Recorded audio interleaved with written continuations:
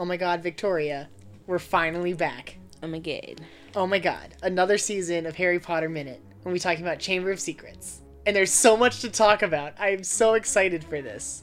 Really though, we do have a lot of things to talk about. I am excited to talk about stuff like Gilderoy Lockhart. No, I know we're gonna talk about Gilderoy Lockhart a lot. A lot. There's so much because he's the 5-time winner of Witches Weekly's Most Charming Smile. Most charming smile. Most charming smile. He's probably not qualified for his position. Probably. Nah, I don't think so. Something fishy about that guy. Something fishy. I don't like that at all.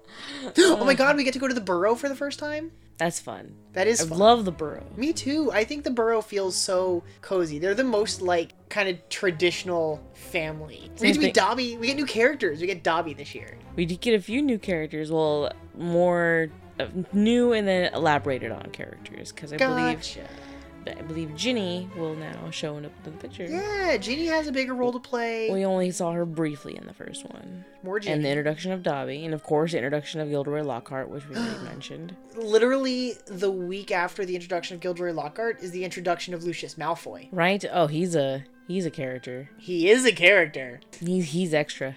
So extra. After the Burrow, we get to see the Harry and Ron steal a flying car. And don't we all just want to fly a flying car? I would love to I would be really scared to fly a flying car, actually. That poor car. I mean, they run it right into a tree. Yes, we get to meet the Whomping Willow. Not just any tree. Not just any tree. Yeah. If you want to say meat, I mean, I guess that's gonna be on a. It is sentient. Oh my god, is it sentient? Well, save it. That's gonna be fun. That is gonna be fun. This is a big one, you guys. We're gonna open the Chamber of Secrets. Find us at duelinggenre.com or wherever you get your podcasts. Dueling Genre.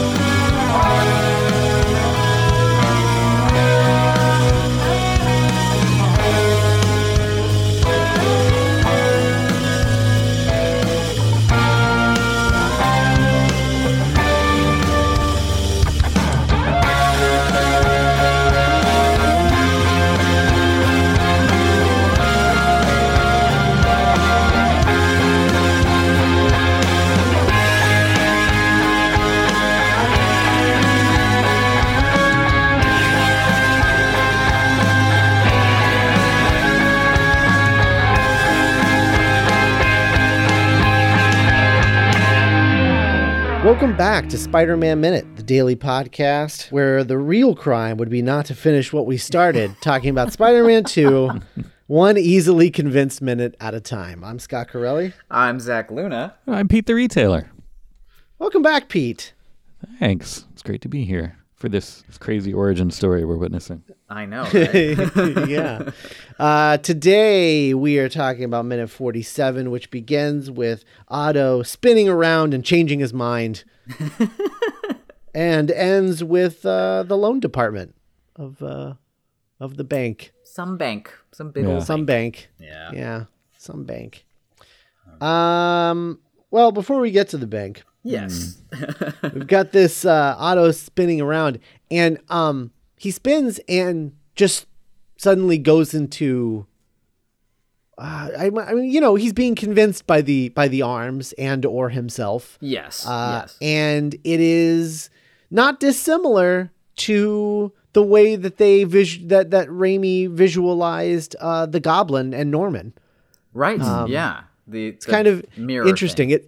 It's not quite as Gollum-y as it is there. Right. But it's still the similar sort of thing where you're kind of flipping perspective as he's going from Otto to Dr. Octopus. Right. Yeah. The literal direction that we're looking at him changes. Yeah. Right. Yeah. Right. It's an actual heel turn. Like he's, Yeah. Wow. That is right. Yeah, that's where that comes from. The thing, if we had only watched Monday's minute, and you didn't know what happened in this scenario, you could totally buy that he just stopped right there and didn't go any further than that, because the scene presented yesterday is kind of complete with a version of a character, like coming to the conclusion that what they were doing was wrong and this shouldn't be done anymore. And I guess presumably he died then. But if we're not for the beginning of today's minute where we see the end of that decision, this shot when he turns around reads like it's almost from a different film about a different character. That's how. I mean, it's not like the switch is dramatic to the degree where we don't recognize him as Otto anymore, but that the actor did not play the end result of the scene earlier on. Like, he was totally convinced in the one direction and then physically turns around and he feels the other way. It's like, Yeah. it's really cool.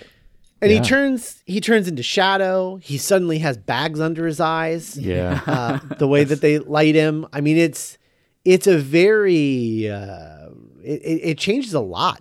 Yeah. The way he holds his whole face is different when he turns. His kinda eyebrows reminds almost look me- darker. Like, Yeah. You know the old Universal. Is it might even be the one before that. The old Dr. Jekyll and Mr. Hyde. yeah. Yeah, it does look like Where that. like they did amazing kind of special effects before they could do advanced kind of they had to do it kind of in camera, so they just, because it was black and white, they painted his face with kind of two different colors, so he had normal makeup and then they switched lights, so then different stuff was highlighted and he looked more sinister. This totally reminds me of that a little bit, because he kind of turns into shadow and all of a sudden his bags under his eyes are way more prominent, and even like kind of his teeth kind of jut out a little more, it seems, and they look a little bit more jagged than they were. I mean, speaking of the phrase sinister, we literally had yesterday the light was on. I mean, not yesterday, but at the beginning of this minute and yesterday, the light was on the right side of his face, and then when he turns and is angry, There you go. Then it's on the left side of his face. Plus, we're sort of looking up at him a bit more. Like in the previous shot, the camera was kind of tilted down to look at Otto, and now it's tilted up to look at him. So he kind of looms more menacingly in the frame and everything. Yeah, we're describing like maybe 6 or 7 subtle little changes, but they all stack up on each other and add to this effect where sort of kind, sad Otto immediately becomes resolutely determined, scary Otto. Yeah. The way he's like, it's so good. Yeah. When he leans into it, it's just totally like it's perfect, because it's he's hamming it up in an appropriate way. He's not going over the top. He's just being like he's being a comic book villain, which is like you have so much latitude to play with that. I mean, look at anything Mark Hamill or even Jack Nicholson as the Joker or Right. anybody really, like the way to do it is that kind of broad but strong, Like contained. I don't know if contained's the right word, but it's like it is broad, but it's still you connect to it. right? The one bit I love here, because when we do have our sinister Otto angle, we're back to the practical tentacles, and one of the best ways of showing that, which is like what I love, is if you have the practical object, do something with it that the CGI one can't do. And when Flo goes by his ear, kind of doing that little chittering noise, there's light coming off of the physical prop that sort of shines across his face as the tentacle goes by. Yeah. And so it really sells you on the physical lived-in reality there. And you kind of watch that, like a literal glint in his eye happen. It's so nuts. Like, I love it. Yeah. And the way he plays it too. It's really good. The tentacles on his shoulders. Telling him to do the bad stuff. It's good. Like this performance too. It's interesting because it is weirdly, broad, but it's broad, but it's weirdly understated. Because, we looked at Willem Dafoe's performance from the last movie, and it's definitely broad and over the top, but I mean, he's playing the Green Goblin, so it's fine. Right. It works, but what he's doing here is just really interesting because Dr. Octopus in the comics is even more even seemingly even more over the top than the Goblin. Like he's pontificating all over the place in the comics. Like he's constantly talking about like how intelligent he is and yada yada, and just going on and on with the ego all over the place. I mean, he's a raving lunatic, in the comics. Yeah, he's a mad scientist, right? And he's playing it very understated. He's coming to it from that grounded character that he was playing earlier, but he's like, well, what is this guy like when he loses his mind? And it's this. Yeah. He has to be convinced. I mean, it's really interesting that we're not seeing a 0 to 60. Like, Willem Dafoe didn't need to be convinced of anything Norman wasn't being convinced of anything in the first Spider-Man. He was being taken over. He was being possessed. There's a psychic break there. Yeah. Right. He was being possessed by his madness. This is different. It's like the difference between, the way that, multiple personality, is depicted, which isn't a real thing, but yeah, sure. It's the way that it's depicted in popular culture. But this is more schizophrenia is what this is. Yeah. Voices which is in the head. Right. Yeah. He's hearing voices. They're telling him to do things. It's, I don't know. There's something really interesting that he finds that line, and I'm in awe of it, really. Yeah. He's not chewing on the scenery so much as he's just playing it exactly as broad as you need to play a supervillain, He's just real good at this, I think is how I would phrase it. He's real good at this whole acting thing. And I think part of it is this idea that if you have something this large that you have to get to as a performer, it's almost not helpful to think of it in terms of like a different person. Like, how do I become this maniac tentacle man? It's more like, how do I dial up aspects of my own personality until I would do the behavior that this character does? Because it's the same sort of human behavior. And because he did that for regular Otto, this sort of warm, worldly, professorial type guy early on, we could tell how much of a three-dimensional character that was. By the time we get to this sort of stuff, and it can be recognizably him by turning those dials up, but he never just like throws all of the faders up to 100 and leaves them there. It's the give and take that's happening. Whether it's literalized with the tentacles, telling him things, or it's just these small moments where he's thinking and then making a decision and growing bigger, like growing physically bigger at the end of the minute. Right. Yeah. He still has that center he returns back to. So I never feel out of it. Like it's a new fake thing. Right. Yeah. Yeah. I don't remember, and granted this could be my limited experience, but I feel like from between Indiana Jones and Spider-Man 2, I didn't really see Alfred Molina in a lot of stuff that I remembered. And then all of a sudden it was just like, oh, hey, that's that guy. And then he was in a million things, since then. Yeah. And it could... like some... I don't have the list from our first minute with Molina where I sort of drafted up his his whole IMDb page or whatever. But he had some like independent films and stuff that he was doing and some smaller, heady stuff. And there was a particular project that Sam had seen him in and was like, oh, we should get that guy in. But it was one of those things where it wasn't just the big flashy movies that he was doing. It was sort of a return to form. And like his first film ever was Raiders of the Lost Ark. And then he went back to doing his like small theatery things or his costume dramas and whatnot. And then came back to the big bombastic things because Sam saw him as like, oh, I need this grounded thing that he does. Right. Yeah, bring him back. Yeah, just a stellar performer. I just called up his Wikipedia, and I see that he's got an uncredited role in Cabin Boy, so I need to go back and watch that more closely. I mean, Yeah. Oh, it's always a good wow. idea to go back and watch Cabin Boy, but now specifically, I'll have something to look for. Oh man, wow. After he does the and he's like turns around, he's like, oh, but I'm gonna need, I'm gonna need stuff. I'm gonna need money, and then this is when I started calling into question how these arms know things like Like stealing as a concept? like the concept of money. Oh, sure. And also the concept of theft of money. That's a complicated series of things to understand. Yeah.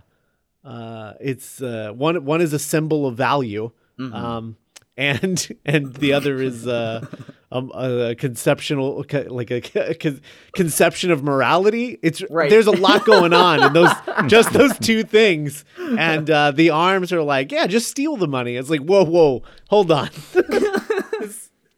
I've got a lot of questions now. It's like if you just met a space alien who like also knows how like political finance works. Like it was just like, what? Yeah. Out of nowhere. I don't know. I think I've always kind of embraced it in terms of the door going both ways thing we spoke of yesterday. I think it's maybe it's more fun to think of it as just aspects of his personality convincing him of it. But I think filtered through the idea of the arms want what they want and they want to get Otto back on track. How do they use what access they have to his mind to convince him of it? And so, Right. yeah, like maybe I don't need to know how to. Oh, what? I'm about to build a very weird analogy. Wouldn't be the first time. No, Continue. it certainly wouldn't. I'd say I don't need to know how to pilot a helicopter to like, threaten a pilot and make him take me somewhere. Like if I hijack the copter, I can use all of his knowledge and skills to get me where I'm going, but like I don't have to have them myself. Okay. It's a stretch, Yeah. but I'm going to stand by it. So Otto's the helicopter pilot. Yes. In this, Yeah. Right. analogy. It's Okay. very- All right. very odd Fair analogy. enough. Yeah, that makes sense. I don't know if this is an Alfred Molina thing that's seeping in, or if this was an acting choice by Alfred Molina as far as like this is a thing this character is going to do. But the eyebrow lift Yes. when he gets an idea, that when he's just like, oh, I'm clever. Yeah. There it is. Totally. I love that eyebrow lift. Oh, it's so good. It's stellar. Yeah. It's Um, I've noticed if I if I'm not careful to like let all the tension in my face go, like in the middle of focusing hard on anything, I will start to get an eyebrow lift in my left eyebrow. And like I remember an on-camera acting class that was like, unless you're going for that, make sure you're in control of it, because it can kind of it reads in this way where he's doing it expertly here, at least. It's like an unconscious motion that's done very deliberately unconscious. Like how you watch somebody like wiggle their ears and you're like, oh, wow, that's pretty good. To pull off the eyebrow lift and not have it seem forced is astonishing to me. At least I'm pretty proud of it. He's a good eyebrow actor. If I could hop back a little bit in time, I just want to say we have been in close-ups for like 2 days now. And then, about 16 seconds into this, 20 seconds into this minute, we cut to this wide shot that just shows off this huge set and space and everything. And I'm not sure to what degree this is like compositing in the miniature or if it's all the full-size set, but I think it's really stellar that Otto is walking and talking in this giant wide shot and does the little stunt lift with the arms that take him over this large piece of debris, and the camera goes in close and he interacts with the physical I-beam that's there, where in one unbroken shot we go from a huge wide bit of coverage to a close-up, and it's seamless again. Yeah. This is a beautiful set and beautiful like way to sell that moment. Yeah. Yeah. It's a nice set. Is the art director, is it the same one from the first movie? I think so. Yeah. I I think it is because I'm looking at this set and I just see a lot of the hulking ruin from the first movie. Oh yeah. In here, especially with like the frames and frames and frames. Exactly. It seems to be something that he like it's almost like a signature or something for him, because there are certain, like I'm looking at like certain parts of this set and it looks like the hulking ruin from the end of the first movie. Yeah. Not that that's a bad thing. Just No, of course. Yeah. But Yeah. It's, Well, consistency is good Yeah. sometimes. yes. Yes. I have questions about fulcrums. Okay. Okay. Don't we all? Yeah. I hate to throw logic into this this movie about the kid with the spider powers and the octopus man, but Yes. No. I question whether or not Otto's spine would be a strong enough fulcrum for these arms. Because there are certain times where things happen, like when he walks over, when the arms walk him over that beam. Yes. It happens at such an angle where his spine would be taking the majority of that weight. And it just looks like his spine would snap in half. Yes. Well, okay, so yes. First of all, yes. But also, is not the design of the harness, the thing that like wrapped around him and did the little shink doohickey when he was making the thing. Oh, right, the harness. The harness itself, the belt is what most of the weight is distributed across, right? Like everything from the angle of one arm to another is all still that solid metal rig that he's got under there. Right. Yeah. Yeah. Okay. I forgot about his cummerbund. Yeah. There it is. Yeah. His fancy cummerbund. I mean, physically, I'm sure there's still, damage that he would take, but at least there's that little kind of literally, like a little wrapper around it that it could be like, oh, okay, well, that'll save it. They hold him tight. Yeah. This contains it. Well, it plays more to my logic sensors that way. Yeah. Totally. Yeah. Would it actually work? Well, I don't know, but it looks like it would, and that's enough. I Exactly. guess. Yeah. Yeah. Fulcrums. I like how the score literally goes to bum bum bum territory in this, where like the bad decision crosses his face, and we move into like, okay, now we have our new approach to his new villain plan here, and we get these big brassy notes that are like bum bum bum, and I love it. Like I love that like it's willing to go there. Like it doesn't pull me out in any way. It's like just incorporated into the actual musicality of it. But sometimes the cliches work. It's funny because it's there. I feel like these movies work. Not to say that Danny Elfman is as great a composer as John Williams, because no one is. Sure. Yes. But he's in that similar fashion of composer where without him, I think most of the movies he scores, they just don't work at all.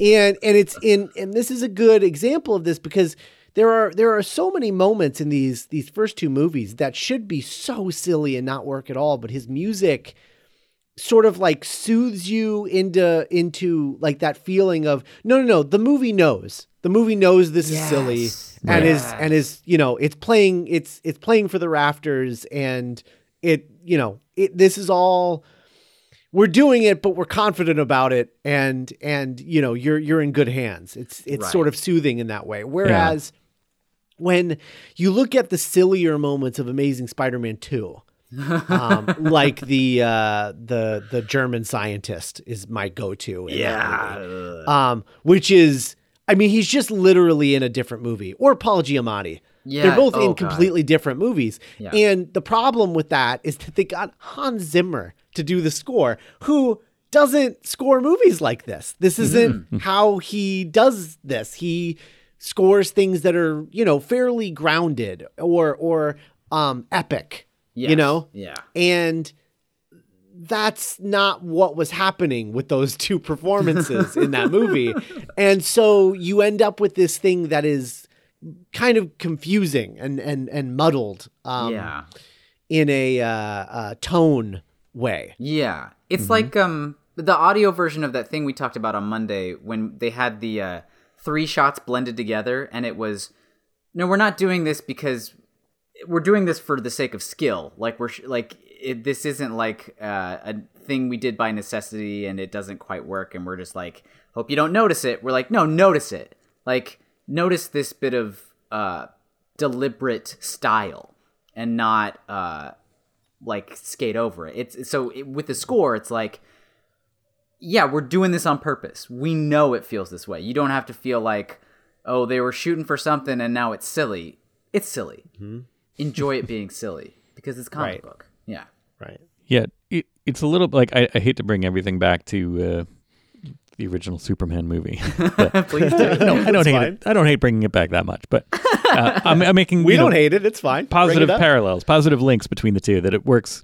This score works here in the same way that like there's a lot of ridiculous stuff in the original Superman movie, but because of that kind of blaring, John Williams is like horns, kind of like bump it up. I'm like, oh yeah, like it's doing it with confidence, like you said. It totally matches that. And here there are some moments where it's just kind of it's exactly the same thing, where it's just like, yeah, we know this is what we're doing. That's why it's fun.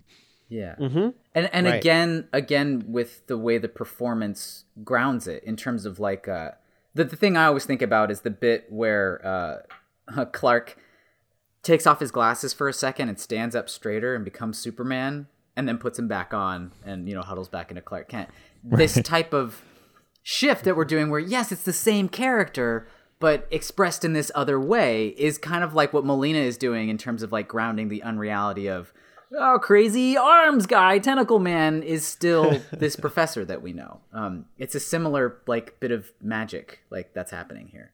And then the movies do directly reference the Donner films a couple times. There's the Superman joke that Aunt May has in the first one, and the shirt ripping that happens occasionally. Oh, totally.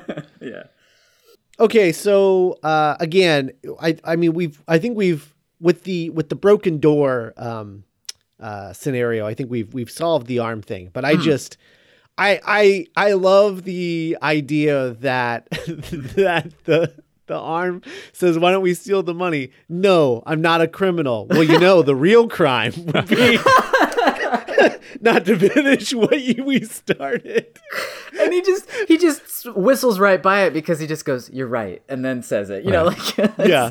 Says it out loud. Yeah, we don't have enough time to question the complexity of that message because he just goes, you're right. That would be the real crime. Oh man, like it's so good. It's just whenever this scene happens, I just picture the arms becoming the Green Goblin on the rooftop when he like leans against the thing.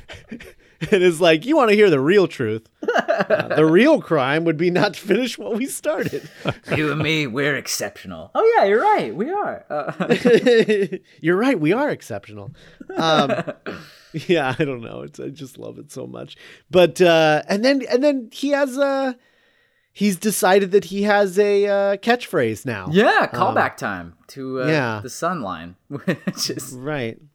What a visual! What a I don't know. There's something that weirds me out about like the proportions of this move, where he gets all big and theatric, and the arms, of course, help him become bigger and more theatrical by standing him up. But there's something about his like rags that are, again, they're covering up the cummerbund where we almost forget about it, and two, the rags are so billowy that they're kind of blocking like 1.5 feet of each arm.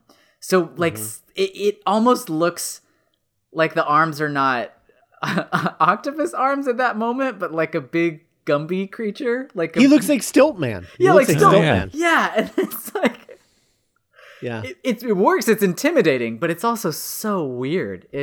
It's also interesting because he's sort of taking the shape of the thing he's gonna build. Otto is the sun, and then the arms are like built are like the the thing that those reactor contains, doohickeys. yeah, right. I don't know. That's kind of it. And the way that he's like the power of the sun in the palm of my hand, but he's like using his whole arms. I was like, that's not your palm. That's it's like your whole body, dude. That's like it's like you're gonna atlas it on your shoulders. What are you doing, buddy? Yeah, right. Yeah. And speaking of which, earlier when he says, his plan isn't so crazy. Like it's crazy that he's going to try this again, but he's like, no, I'm going to do it again, but I'm going to enlarge the containment field. And so it'll be safer and I'll actually do it this time. But as we find out later, like the idea of doing the same experiment, but enlarging the containment field isn't a bad idea. Yeah. But the problem is that he doesn't do that. He enlarges the containment field, but he also like quadruples the size of the initial fusion reaction, which defeats the purpose of enlarging the containment field. Just because, I don't know, just because Harry overdoes it on the MacGuffin. What is this? What is that stuff called again? Tritium. Yeah. On the tritium. Because he has barely a pinky sized amount in the initial experiment, and then he's got like a fist sized. He's got like a baseball sized. Amount of tritium when he does the experiment at the end of the movie. And volume scales quick like that. It's not like that's like 4 times more. That's like a lot more. I think the only thing that kind of slightly like skates over that wrinkle for me is Monday's Minute, where he kind of has the Peter was right, I must have miscalculated thing, where maybe there is a critical error in the actual experiment design that is making the thing unstable, and not just that he was so close to it, but then the arms just want him to carry on with his hubris, I guess. Like kind of almost does it, but it does. I think that's all you can do. Sure, I just liked that I could follow his logic. Totally. For a second, even though, by the time he actually gets around to doing the experiment, he's such a madman that it doesn't matter that he has a right. The initial idea is at least it's certainly no. Let's turn all of New York into lizard people. No. Yeah. So that I can have some friends. Right. Yeah. It's pretty solid. Anyway. Anything else for this minute? I'm good. No. Fun. I drew a little heart next to when he leans into being Doc Ock. So we addressed that a little bit, but I just want to let you know the extent of my notes was that it was a little heart. I just have a little bit that says, I like the look of the set. That's what I have at the end here. Because we get like a look at like the environment with like the cans and the hooks and the broken windows and whatnot. It's just, it's pretty. I don't know. Pretty set. Tell people about ABC Devo. Sure. It's as if my weird obsession with the time period from 1977 to 1985 wasn't crazy enough. With the Star Wars Minute, we've also, with the 2 other movies by minutes, veterans and one outsider, we've got a show called ABC Devo. It's Tom Taylor and John Engel and my friend Joe Mazel and I, we go through all of Devo's songs, their album cuts, alphabetically by title. Wow. And we're somewhere around the middle of that by now. I think we're in the M's or N's at this point. You are very good at coming up with podcasting gimmicks. Oh, thank you. As it turns out, yeah, brilliant. Yeah, I've got some more cooking that'll be interesting. Hopefully, yeah. That's I envy that. I definitely do, because that is impressive. Definitely riding the wave of your first idea all the way to our own success. So I'm pretty impressed overall. We all are. The whole thing, the way it's become a community and a whole, phenomenon is amazing and outstanding, and I love every second of it. I love talking seeing, how all the shows, kind of break down differently, and everybody's having fun with their they're having kind of the same amount of fun that I'm having. It seems like, which is awesome. You can check all those shows out at moviesbyminutes.com. That's true. And while you're over there, there's going to be a new Movies by Minutes get together in Denver in August. Right. Yes. Yeah. 81818. Yeah. So go check that out. That would be, you can find a link for that over at moviesbyminutes.com.